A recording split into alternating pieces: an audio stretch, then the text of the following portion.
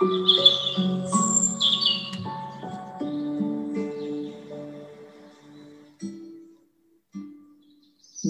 morning, dear friends.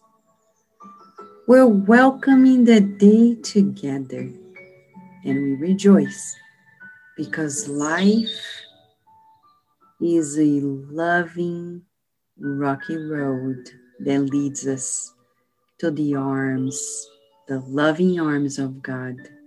These are Jesus' words. And because we need the Master to lead our way every day and all the time, we are now going to allow him to explain to us how to feel about ourselves when we realize we're aging, we're getting older. Many people feel defeated and sad. Is that right? Simon the Zealot, as reported in the book Good News, chapter 9, by Humberto de Campos through Chico Xavier, says to Jesus that he is distraught by the younger disciples who think they are going to be the ones doing all the things, and he's afraid he's too old. Jesus, looking at him without being surprised, he said with devoted affection, and this is for all of us, would it be possible for us to ask the age of our Father? And what if we were to measure time as if looking at an hourglass of human concerns? Who would be the oldest of all of us? Life in its earthly expression is like a grand tree. Childhood is its green branches. Youth is formed by its beautiful and fragrant flowers. Old age is the fruit of experience and wisdom. There are branches that die after the first kiss of the sun, and flowers that fall at the first breath of spring. However, the result is always a blessing of the Almighty Father. The foliage is hope. The flower is a promise, and the fruit is the result achieved. Only the fruit holds the sweet mystery of life, whose source gets lost in the infinite of the divinity.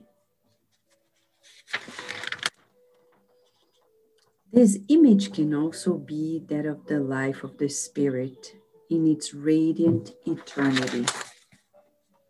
The only difference here is that the branches and the flowers never die. They keep moving ahead to the fruit of edification. Given the spiritual greatness of life, human existence is a time for learning on the endless path of time. This brief period reflects what exists in its entirety. That is why sometimes we see young people speaking like they have a millennial experience, and the elders talking without reflection and without hope. Let's put a pause here. Jesus is giving to us a new meaning for life. He's telling us about the phases of our life in one reincarnation. He says that childhood, right, is like the green branches. Youth, beautiful, fragrant flowers. And old age is the fruit of experience and wisdom. So he says the result, however, is always a blessing of the Almighty Father. And the fruit is always the result to be achieved. Of course, Jesus is not telling us that the goal of life is to be old, but to be experienced and to produce Like in the parable of the sower. Are we sowing, friends? The goal of life is not to survive and to have a job and a family and procreate and then die. The goal of life is to produce in virtues, to sow in wisdom and experience. Hopefully today we're more experienced than a year ago, but not more experienced just because we lived a year, but really because we learned a whole lot. So let us revisit our lives and adjust ourselves and be and own each and every phase of our life. Each and every phase of our life is precious. That's what Jesus is saying. We are at service each and every phase of our lives. So let us pray so we can calibrate ourselves, center ourselves in the wisdom of God, and absorb this wisdom of Jesus so we can lead a life less conflicted and less materialistic. Because when we put too much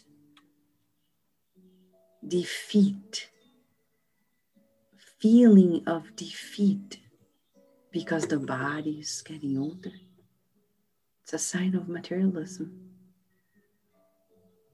And science is proving to us that aging can be a blessing if and only if we turn it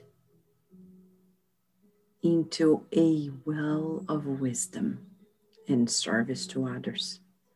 Dr. Elizabeth Blackburn, who got a Nobel Prize, showed to us that we can elongate the ends of our DNAs, the telomeres, as we practice compassion and reach out to others.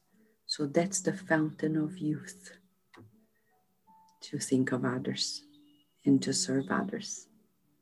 Let us pray, friends.